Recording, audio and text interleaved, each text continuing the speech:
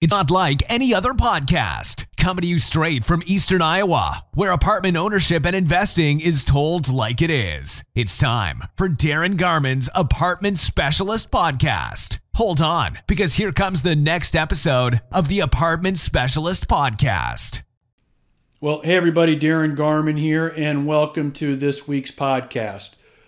We are going to talk about something that, well, on one hand, you may think it may be a little boring, but I assure you it's very important. And the way we're going to tackle this today is I think it will actually be of quite a bit of interest for you. And that has to do with property casualty insurance, some of the things you want to be thinking of, some of the strategies you want to be thinking of in terms of property casualty insurance when you are selecting an insurance carrier for multi-family real estate. So we're going to talk about that. But before we do, I want to remind you that our Heartland Multifamily Investment Summit is coming up in January, and that's January 13th and then March 9th. So Heartland Investment Multifamily Summit will be on the 13th of January, and then we'll also be having another summit on March 9th. And this is, of course, in 2020. I am only limiting this to 15 investors to attend this summit, and it will be nothing like you have seen before. There is no kind of seminar. It's not getting butts in seats to sell anything. It is a real world, learn, understand, and get an idea on investing in multifamily and doing it successfully. And again, that's going to be limited to just 15 investors at the March 9th session and the January 13th session. So again, January 13th, 2020, March 9th of 2020, check your calendars, and you can get the full schedule of the summit at heartlandinvestmentsummit.com. That's www.heartlandinvestmentsummit.com. So if you are a serious investor looking to take your investment to the next level, especially when it comes to being an investor and owner of multifamily real estate, this is a must attend. So again, www.heartlandinvestmentsummit.com. I will only do this a few times, less than a handful, about a handful, close to a handful, less than a handful, whatever. I only do it a few times a year. So make sure you check it out. heartlandinvestmentsummit.com. All right, as I talked about before we got started, we're talking about property casualty insurance. Now, what we're going to do is we're going to break this down to me giving you what works for me. So, I am not a licensed insurance agent.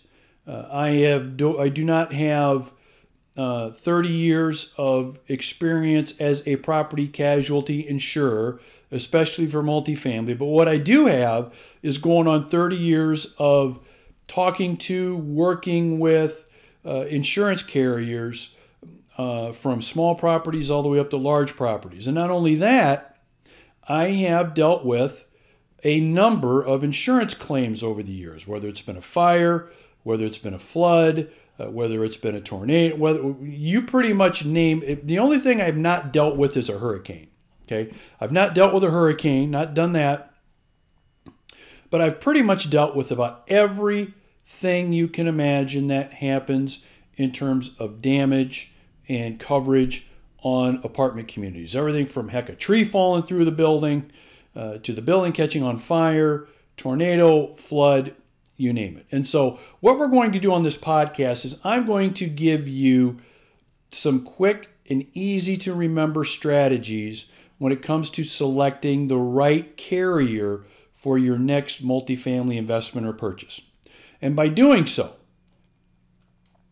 not only will you save literally thousands of dollars in insurance premiums, but you will save hundreds of thousands of dollars easily in the unlikely event you have to file a claim for something. And I'll talk to you about the lessons learned. I'm going to talk to you about some scary shit that happened to me. I'm going to talk to you about the good things that happened to me. All of it has to do with insurance. And so let's go ahead and let's get started. And when it comes to selecting, you're going to come up, what's going to happen is you will be at a point sometime where you may have not only, well, let me put it to you this way.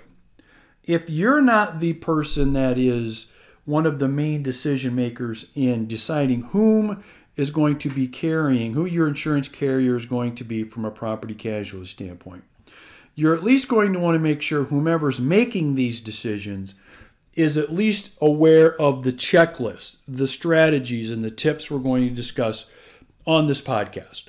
Okay, so if you're like a passive investor, passive investment partner, maybe you're involved in a syndication, you plan on being involved in more syndications or a number of them, whatever, and you don't have an active role in doing all of those administrative things, which include selecting insurance, this information is still going to be very valuable to you. Because when it comes to asking questions of the manager, general partner, whomever it may be, the answers to these questions, I think, are important for you to know. And you can also maybe have your own little checklist to make sure that things are being done as profitably, efficiently, and also in the best way to, at the end of the day, protect you, the investor. Okay? All right, so let's start out with really some basic things that I think need to be included and that you need to understand about property casualty insurance. Number one, there is a difference of coverages. There's really two main coverages. Now, before I start getting into the weeds here, I want you to know I'm going to keep this as simplified as possible, number one. And in order to do that, I'm going to be very general. And so, there may be circumstances you may run into where circumstances aren't going to fit exactly what I'm going to be talking about during this podcast, but what I'm at least going to be giving you at the very worst case scenario, foundations to be thinking of. Okay? All right, let's go ahead. First of all, you're going to have a choice of really two kinds of insurance you can purchase. One is what's called replacement cost insurance. And the other is what's called actual cash value insurance. So you have replacement cost as a choice or actual cash value. Now you want to make sure that you understand and you ask about these choices. Okay? I have seen a lot of investors not even ask this question. They don't even know what kind of coverage they've got. If you'd pin them down, do you have actual cash value or replacement cost? I don't know. If there's anything that's really, really, really important to know, it'd be that. Okay? So, number one, you want to make sure you know what kind of coverage you're looking at. Is it actual cash value coverage, or is it replacement cost? All right, so that's number one. Number two, which is best, Darin? Should I be leaning more towards actual cash value, or should I be leaning towards replacement cost? Let's talk about each one of them for just a second. And let's start with replacement cost.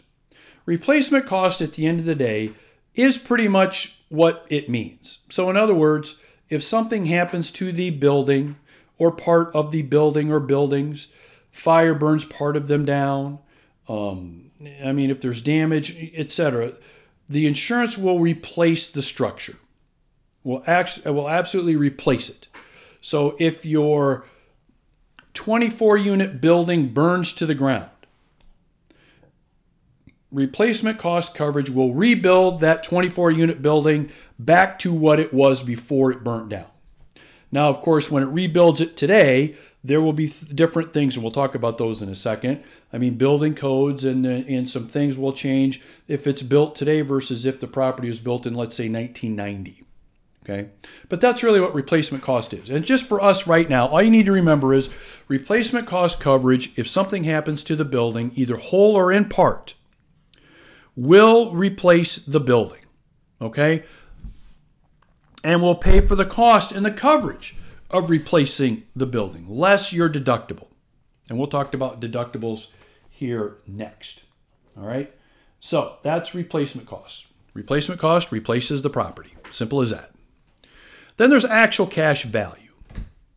Actual cash value looks at the property in this manner. They'll look at the property and they'll put a value on it. So let's go back to our 24-unit property again. Let's say the value is $1 million. Okay?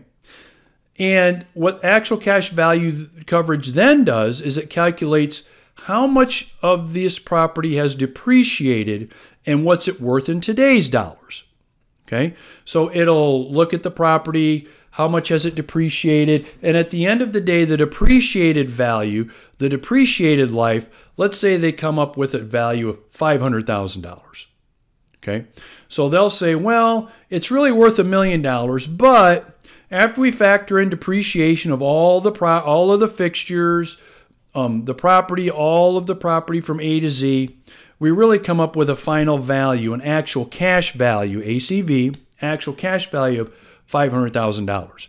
And so that is what we will cover is $500,000. We'll write you a check for $500,000 of coverage for this 24-unit building that burnt down. Okay? Now, I want you to think about what I just said there. Replacement cost replaces the entire property, less your deductible. Actual cash value only pays for the depreciated part. It only pays for the part of the property that hasn't depreciated yet. So it only pays a fraction of the replacement of that property. Very important. Very important. So when you get back to our $1 million property example, our 24-unit property, if you purchase replacement cost insurance, the building burns down, the replacement cost insurance will rebuild the entire building and you start all over again. Simple as that. Actual cash value says, well, yeah, your new construction costs are really going to be about $1 million, but we're only going to pay $500,000 of that. That's our coverage amount. And guess who has to come up with the other $500,000? That's right, you do. You do. Now, here's the real interesting thing about replacement cost and actual cash value insurance. Rarely does an entire building burn down. Rarely is the entire building destroyed. And it doesn't matter. My experience over the last 30 years is rarely have we had an entire building destroyed. Okay? It's only happened, in 30 years, it's happened twice. That's it. And they were small buildings. All of the other claims I've been involved in, and I average probably 1 or 2 insurance claims a year, has been partial destruction. So think of it this way. Tenant leaves the stove on in their unit. Grease fire in their unit. It destroys maybe 3 of the 12 units. Tornado goes by. After the tornado goes by, maybe only 6 of the 24 units really need work and need to be reconstructed. A flood. If there's a flood that happens, a pipe bursts, maybe only 8 of the 24 units will need to be. So most of the time, you will be dealing with partial destruction of a property, not full destruction. Most of the time. So also, think about this. If that's the case, replacement cost insurance replaces the entire property. Again, if 8 of our 24 units are destroyed by a bursting pipe, then replacement cost insurance will pay for whatever it takes to get those 8 units back up and ready to go and ready to rent. All right? Actual cash value, though, again, takes that depreciation out of it. Well, those 8 units, the value of those 8 units is really to fix it and get those back up to speed is going to be about $800,000. But once we take the depreciation out, we'll cut you a check for $520,000. And you need to come up with the rest of that rest of the balance to get to that $800,000 amount. Okay? So at the end of the day, actual cash value doesn't really make a lot of sense. There's a couple of places it does, and I'll talk about that. But it doesn't make any sense for you as an investor to bear the risk of having full or part of your property destroyed and then paying at least 40 to 50% of the cost to replace it. That's really what actual cash value does. Okay? That's really what it does, is it replaces only 40 to 50% of partial or total damage to a property. Okay? It doesn't make sense if you've got a 24-unit property again that's worth $1 million. You own it for 3 years. Half of the building gets destroyed by fire, and now you've got to reach into your pocket again for probably close to another $1 million in order to rebuild those other 12 units again. Now you're into the building $2 million. See what I mean? It just does not make sense. That's why I am a replacement cost coverage guy. Replacement cost. So anytime I buy insurance for any properties that we own, I go with replacement cost. Now, sometimes does it make sense to do actual cash value? Yes. Let me give you a couple of examples of where it does make sense. Number one, if you happen to buy an apartment community that does not appreciate or does not have a very good chance of appreciating or needs a lot of work before it gets up to where you need it to be. Okay? So what an actual cash value will do, will cover your liability, any kind of liability that might happen. But let's say it's a very, very old property. Let's say it won't really appreciate very fast. Let's say it needs a whole bunch of work done to it. Well, initially, maybe it makes sense to do actual cash value coverage. Okay? That might make sense in that case. Or maybe you're buying a property with multiple buildings. So recently, I looked at a 400-plus unit apartment community that had 66 buildings. That's right, 66. Well, you have 66 roofs, 66 exteriors, 66 everything. Now, in some cases, actual cash value might not be a bad way to go with a property like that has, 60 plus buildings. That might not be a bad alternative. Okay? So there are some alternatives where it may make sense, where actual cash value might not be a bad idea, but at least you know that your liability is covered. Here's another example. I've got an owner, a gentleman that's owned a property that's next to a medical clinic. This is an old 4-unit property built in the early 1900s next to the medical clinic. And it's not a matter of if the medical clinic is going to buy it to expand or parking lot or whatever. It's not a question of if, it's a question of when. So really, there's more land value with this property than there is building value.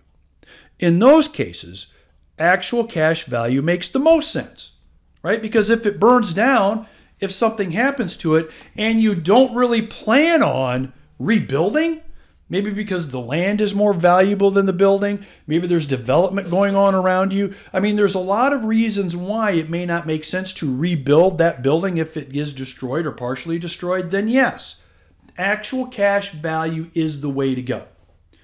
But aside from that, if that's not the case, you want to go with replacement cost, okay? Now, that's number 2. Number 3, deductibles. You always want to go with as high of a deductible as you can, that you can comfortably pay if and when something does happen. Okay? You always want to go with as high of a deductible as you can if and when something does happen. So we had a $15,000 deductible on a property no, I take it back. It's $5,000. It was a $5,000 deductible on a 12-unit property that we owned. This property, due to an arsonist, a guy that was mad at his girlfriend, decided to walk into the building. She wouldn't let him in the apartment. Well, he decided to pour gasoline on her door and light her door on fire. Well, that psycho went ahead and basically destroyed most of our 12 units. And the damage of those units was, in the hundreds and hundreds of thousands of dollars. So the insurance company paid everything, but we paid a $5,000 deductible. Okay?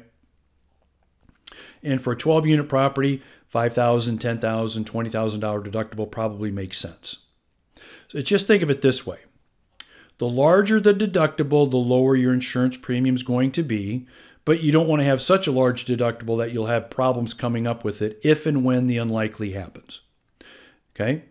And again, I'm talking mainly replacement cost here. So, number 3, you want to have as large of a deductible that you can comfortably pay, not easily pay, okay, but you can comfortably pay if and when something were to happen. That's number 3. All right? Number 4. You want to make sure that your insurance covers loss of rents. Okay? You want to make sure your insurance covers loss of rents. Some insurance policies, some property and casualty insurance will not cover loss of rents. You have to make sure that that's in the policy. So back to our 12-unit discussion. Again, we had a 12-unit we had a fire problem. The building was down for almost a year. So from the date the fire happened to the day we could open up the building and have people start moving into it, it was pretty close to a year. Well, every single month, we got paid rent from the insurance company because we had rental loss of rents coverage. You need to make sure you have the same thing. You don't want to have a building down and not be able to receive income because you can't lease those units because the building's down. Okay? So, loss of rents coverage. Number 5, you want to make sure that you are dealing with and have coverage from a reputable, big-name insurance company. Okay? I guess I could say Fortune 500 you want to have a reputable company, a company that you know has the financial resources to back you up in the event you have an issue or a problem. Okay?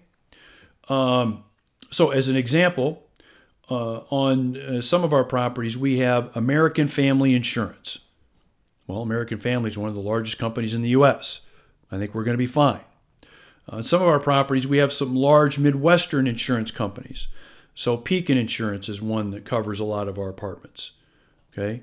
So we go with large companies that have a very big footprint, either regionally like Midwest or nationally like a American Family. Some of our properties are covered by State Farm. Okay? If we have a claim issue, I doubt State Farm's going to have trouble coming up with money to cover the claim. Now you go ahead and look at the opposite of that. You don't want Joe Spadot's insurance to cover your property. Okay, you don't want that. You don't want a no-name, someone you've not heard of before. You want to do your research here. You want to do your research. Because at the end of the day, even if you've done everything right, you've got the right coverage, if your insurance company can't cover it, guess what? That's right. They're going to be coming for you for the coverage. So, make sure you do a good job of picking your insurance company, that they have been in business for many years, they're reputable, and they're large. Large. Not tiny, not small, not just starting out. Okay? All right. That was number 5. Number 6. I'm going to give you some very, very good advice. Ordinance and law. I want you to remember this term. Ordinance and law. What is ordinance and law? What is that? It is usually optional coverage you can get on your property casualty insurance. And you want to get it. There will be limits of what you can get, up to certain amounts, but you want to get it. What is ordinance and law? Well, think of it this way. Let's say that you own a building that was built in 1980. and unfortunately, you have a fire. Good news is you've got replacement cost insurance. You don't hopefully have that actual cash value stuff. You've got replacement cost insurance. They're ready to cover it, ready to rebuild it and get working on it. But some building codes have changed. Okay? Instead of having the electric meters inside the building, now they've got to be moved outside. They've got to be facing the east.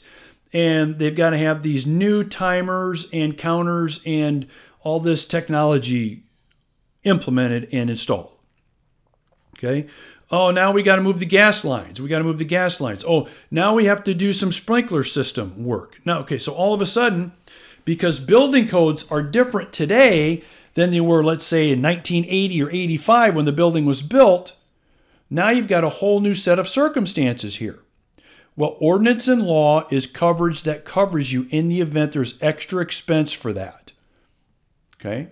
Extra expense for that. So if there's zoning changes, if there are law changes between that time, building code changes, ordinance and law coverage will provide you coverage for the extra expense you may have to take care of that if changes need to be made. So I'll give you another real world example. So back to our 12 unit that caught on fire by the arsonist. Okay?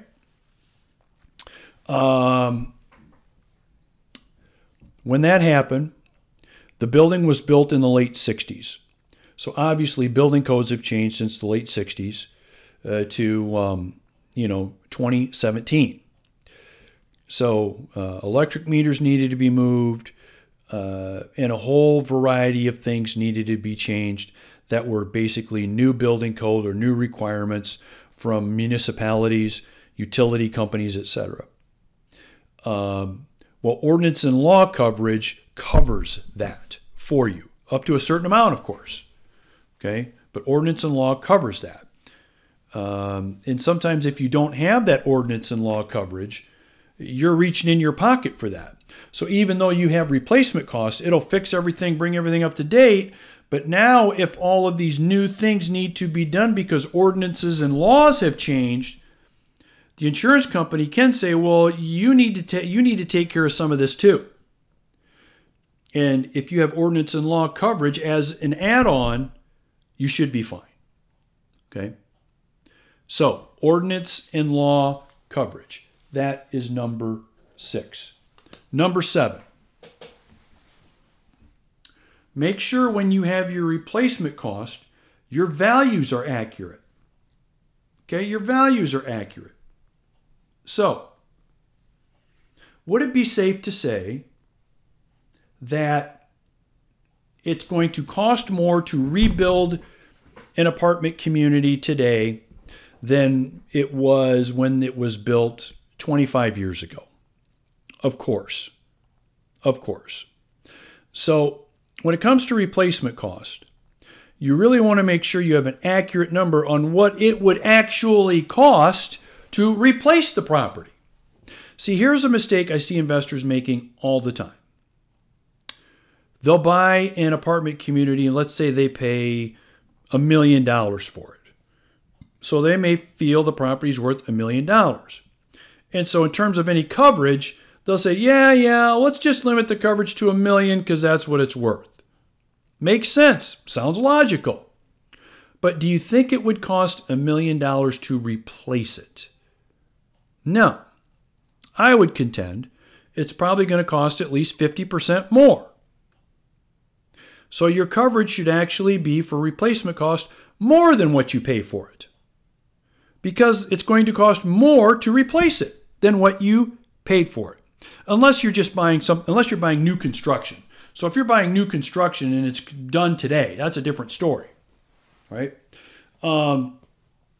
So we recently picked up a property, 100 plus unit property, and we paid $6.2 million for it. Okay, $6.2 million for 120 plus units.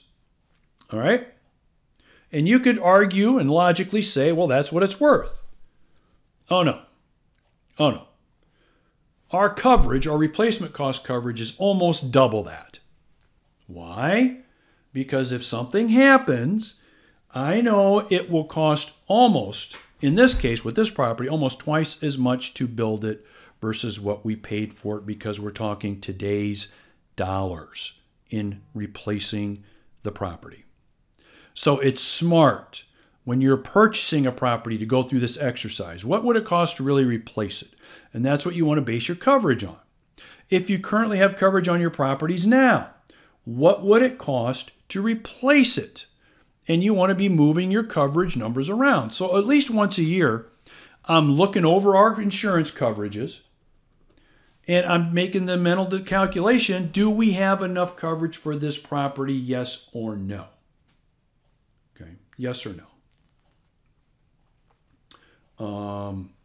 And make that change accordingly. All right, so that's number 7.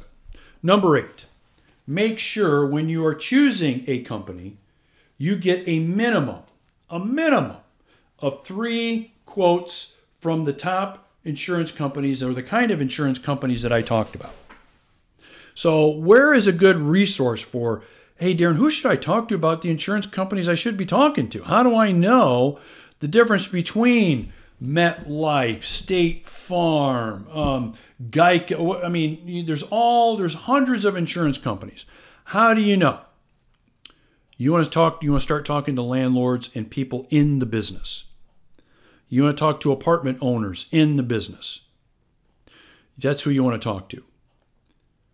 You want to talk to lenders, appraisers, and apartment owners, community owners, and managers in the business. They'll be able to tell you who you should be contacting, who you should be talking to. Okay? You just don't want to go to Google and type something in and that's your choice. Remember before, I said what some of your criteria should be on when it comes to who you choose. Okay? And how large they should be, reputable, how long they should be in business, etc. But when it comes to, who should I be talking to in the first place? The first person you ask is another apartment community owner or investor or property manager, appraiser, lender. Those are the groups you talk to. Okay? Those are who you talk to. You will find a large difference. Sometimes you don't, but many times you do. Large difference in premiums. So we are closing on a 42-unit property tomorrow. So whenever you're listening to this, tomorrow we're closing on this property. And for pretty much the same coverage, I have 3 quotes of insurance. I have one at $21,000 annually. I have one at $13,900 annually. And I have another one at $11,200 annually. And they're all pretty much the same coverage, same deductible, replacement cost, etc. Now, what if I just would have contacted it was actually the second company that gave me that $20,000+ quote. What if I wouldn't have contacted anybody else? Yeah, I'd have $8,000, heck, more than that, almost $10,000. I would be pretty much thrown out the window as I drive down the road. So you want to have at least 3 options. You want to compare. And you want to let these insurance carriers know you're talking to other insurance carriers. You want them to know this. Okay? You want them to know this. So here's the attitude you'll get from the insurance carriers. It'll either be, well, Darin, fine, I understand. I'll work my tail off to get you the best rate I can get. Or sometimes they'll say, well, I mean, why should we even spend our time if you're going to choose X, Y, or Z? Because then they already know that they're not going to be competitive. They already know. And you'll also find sometimes some companies will be great with properties 20 years old or less than 20 years old. Some companies will be super aggressive in terms of the kind of premiums you'll pay and the kind of coverage you'll get. But when it comes to properties over 20 years, that same company that might be super fantastic could be the worst one.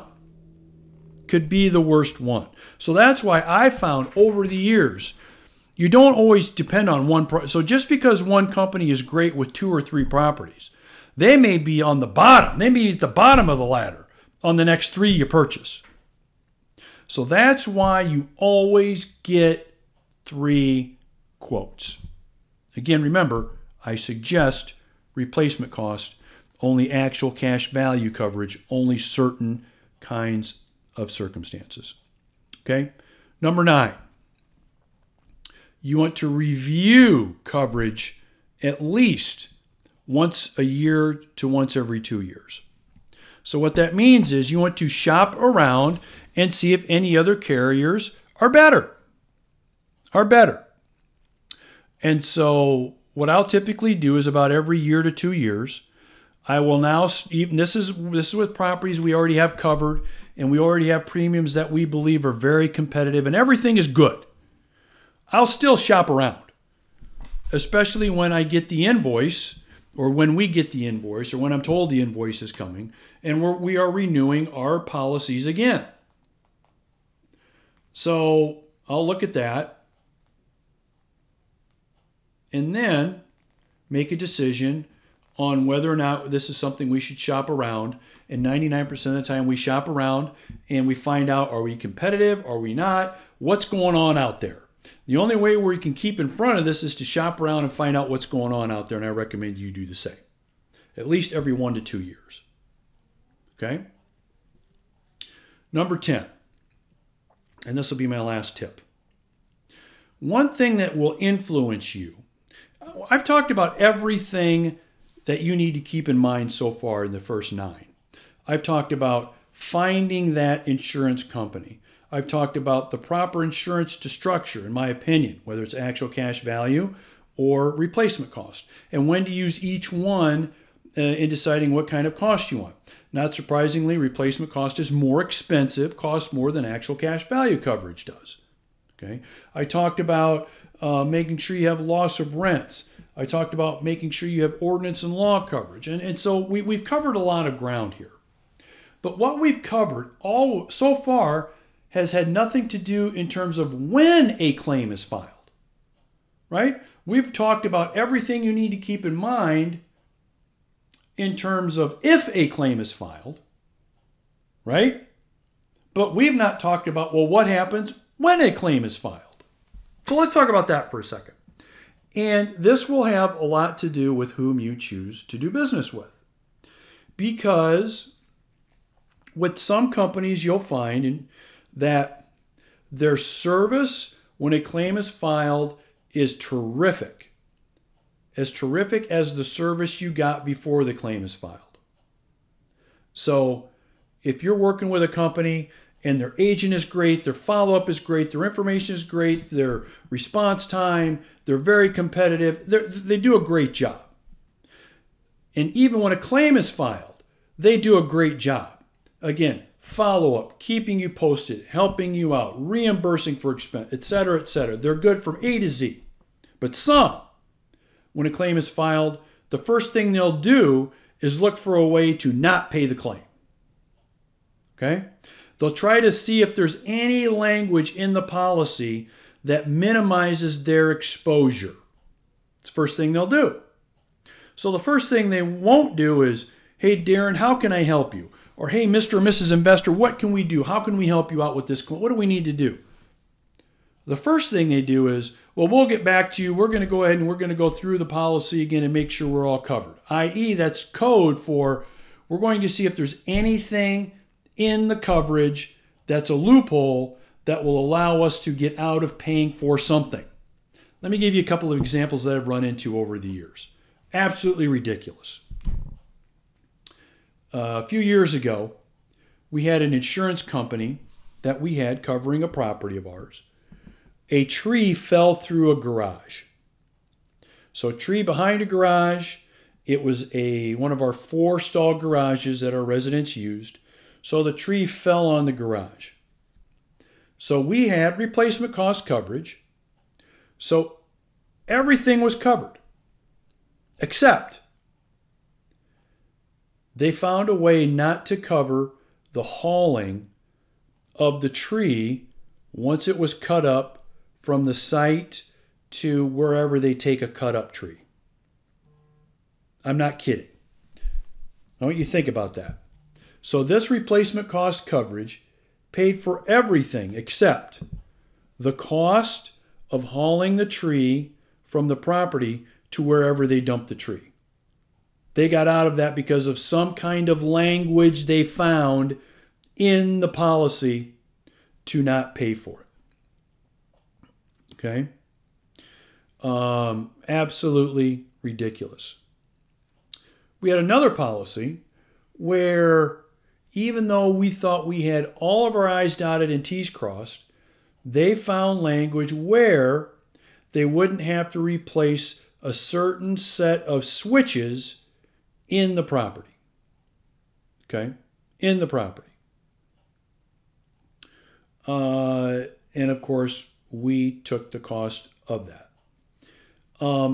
Look, you'll find companies that will, again, from A to Z be great, and others that will try to come up with a list of things they don't think they need to pay for to minimize their loss. So, I tell you this because that will then influence you on whether or not you are going to have them cover your property after that happens. Let me give you another example. We had a vacant apartment in a 24-unit building that we owned, and it was vacant for, I want to say probably about 3 weeks. So for about 2 of those 3 weeks, evidently a leak had started in the bathroom. So you picture it in your mind's eye, in the bathroom, above the tub and shower, in the bathroom above that unit, their tub and shower was leaking below, so that was dripping slowly into the bathroom below, causing a mess. Well, if the unit's vacant and it had already been rented, but the person wasn't moving in for a couple of weeks, there really isn't a reason for a staff member to go in there, to check and see how things are going. So for about 2 weeks, this unit's waiting for its tenant. This slow drip was going on in the bathroom. Of course, we find out about it after 2 weeks. We get in touch with the insurance company, and here's what they say. Well, the coverage does cover for a broken pipe or a burst pipe, but the coverage does not cover you for a slow dripping leak. How ridiculous can you be? So in all of these circumstances, I fought them. I told them I went back and forth. In some cases, we did get some more money from the insurance company to help. In some cases, we didn't. Okay? But these things will happen, will come up, and will influence you when it comes time for you to make a decision, again, on whether you renew the policy or not. Okay? Or not. And so I've given you 10 things to think about, 10 tips for property casualty insurance. And I've been very general here. I didn't want to get into the weeds on certain things and on various scenarios because there's always outlying things that you could discuss. But I think what I've shared with you, I'm going to tell you, 90% of investors don't know. They don't know. They don't think about it, and unfortunately, they find out about these things when it's too late, and usually that means more money out of their pocket. Okay? So I'm going to finish with a story. This is an insurance story. It's one that I've told before, but I haven't told it in a long time, so it's probably going to be new to you. And it has to do with having coverage from the most riskiest insurance coverage from the insurance company that covers the riskiest of assets in the world. Who would that be? And why would anybody in their right mind that owns multifamily real estate go to them for coverage? I'll tell you the story here in just a moment. So in 2004, a partner and I, just us two, we decided we're going to buy a 60-unit property in a city in in southeast Iowa. Okay? And so we buy this property, 60 units, 10 6-unit buildings side by side. 10 6-unit buildings, most of them 2-bedroom, side by side. So we buy this property. Within 1 year of owning this property, 2 things happen in less than a year. Number one building catches on fire and is partially destroyed. So out of the 6 units, 3 units are destroyed. They need to be rebuilt, redone. The other 3 units are okay. But everybody's got to be out of the building while the construction is going on. We did have replacement cost coverage. So that happened. The same year, that winter, our property manager failed to check and make sure in the dead of winter that the heat was on in any of the vacant units. And in one of our vacant unit, of course, it would be the top unit in the building on the very top floor, a pipe burst, pipe froze and burst, and all that water flooded the building. Okay? So out of 6 units there, we had 4 more units that needed to be totally gutted and rebuilt. At the end of the year, we submitted claims for over $400,000. Now, when that happens,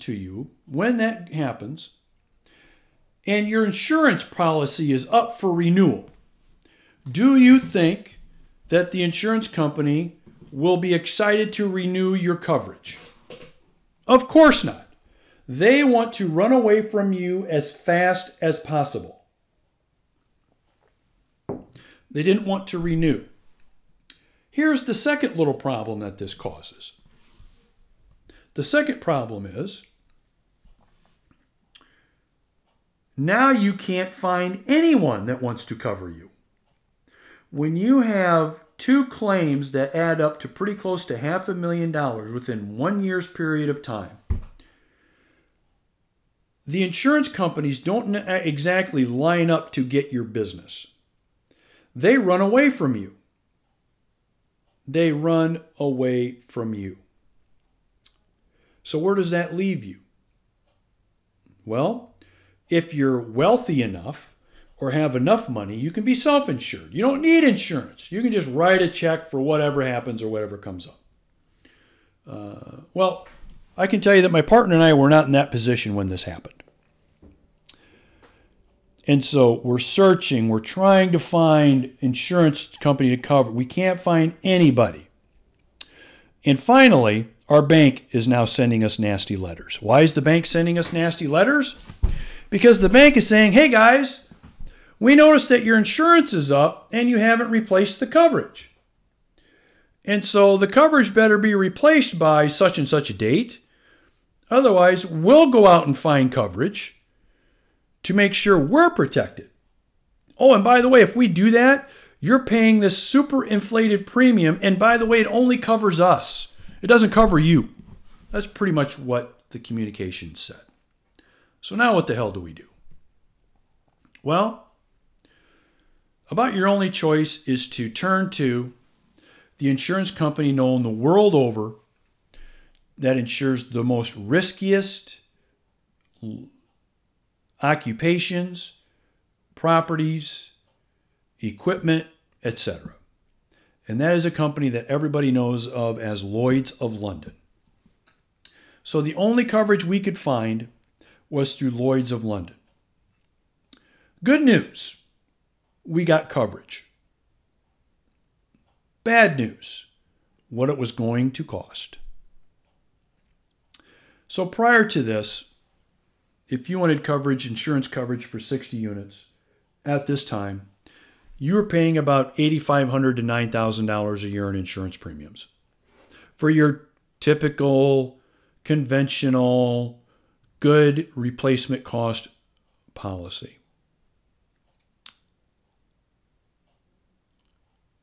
Our insurance premium went from $9,000 to over $33,000 a year.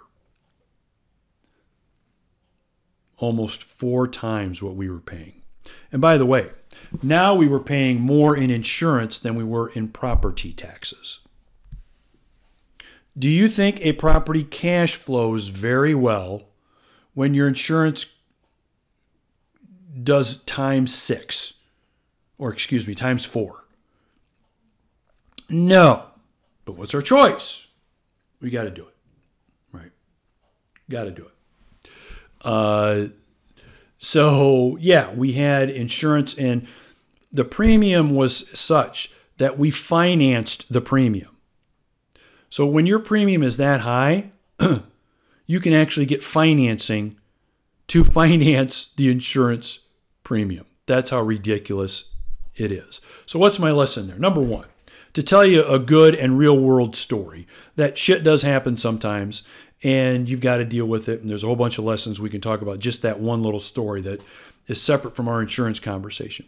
But number two is you want to be doing your homework and your research, and at least you don't need to be spending hours and hours on this, but the tips I've given you, the understanding that I've given you, will help you get through anything. If nothing ever happens, you never have to file a claim and all is good, then terrific, good for you.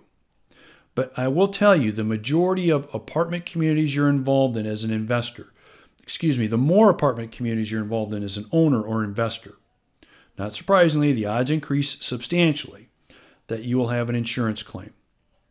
And as long as you listened and at least go through the process of implementing some of these tips, these 10 tips and strategies I've given you, you're going to be more than likely just fine. Just fine. Okay? So, I hope this has been an informational and interesting podcast this week. Even though we talked about something kind of as boring as property and casualty insurance, there's not a lot of guys out there, not a lot of women out there, not a lot of people out there talking property casualty insurance. But heck, we just spent about, 30 minutes on it. And so if you have any questions or comments regarding what I've talked about, feel free to get in touch with me. I'm happy to chat with you, have some dialogue with you about this week's podcast. Happy to do it. Would happy to hear your stories. You have an insurance story, you have a crazy insurance story you want to talk about? Would love to chat with you and get your story and share that with all of our other members as well. So let me know about that. And then lastly, again, I will remind you, our Heartland Investment Summit, again, is coming up in January of 2020 and March of 2020. Make sure you go to heartlandinvestmentsummit.com for more information on the Multifamily Investment Summit. It will be fantastic, and the takeaways you'll get from that, as well as the wealth building you'll get, is really, in my opinion, unsurpassed. So again, heartlandinvestmentsummit.com. All right. Have a great day. Have a great week or weekend whenever you've joined me. Take care, and we'll talk to you later. All right. We'll see ya. Bye-bye. Thanks for joining the Apartment Specialist Podcast. For investment questions, comments, or to get in touch with Darin, go to www.heartlandinvestmentrealestate.com.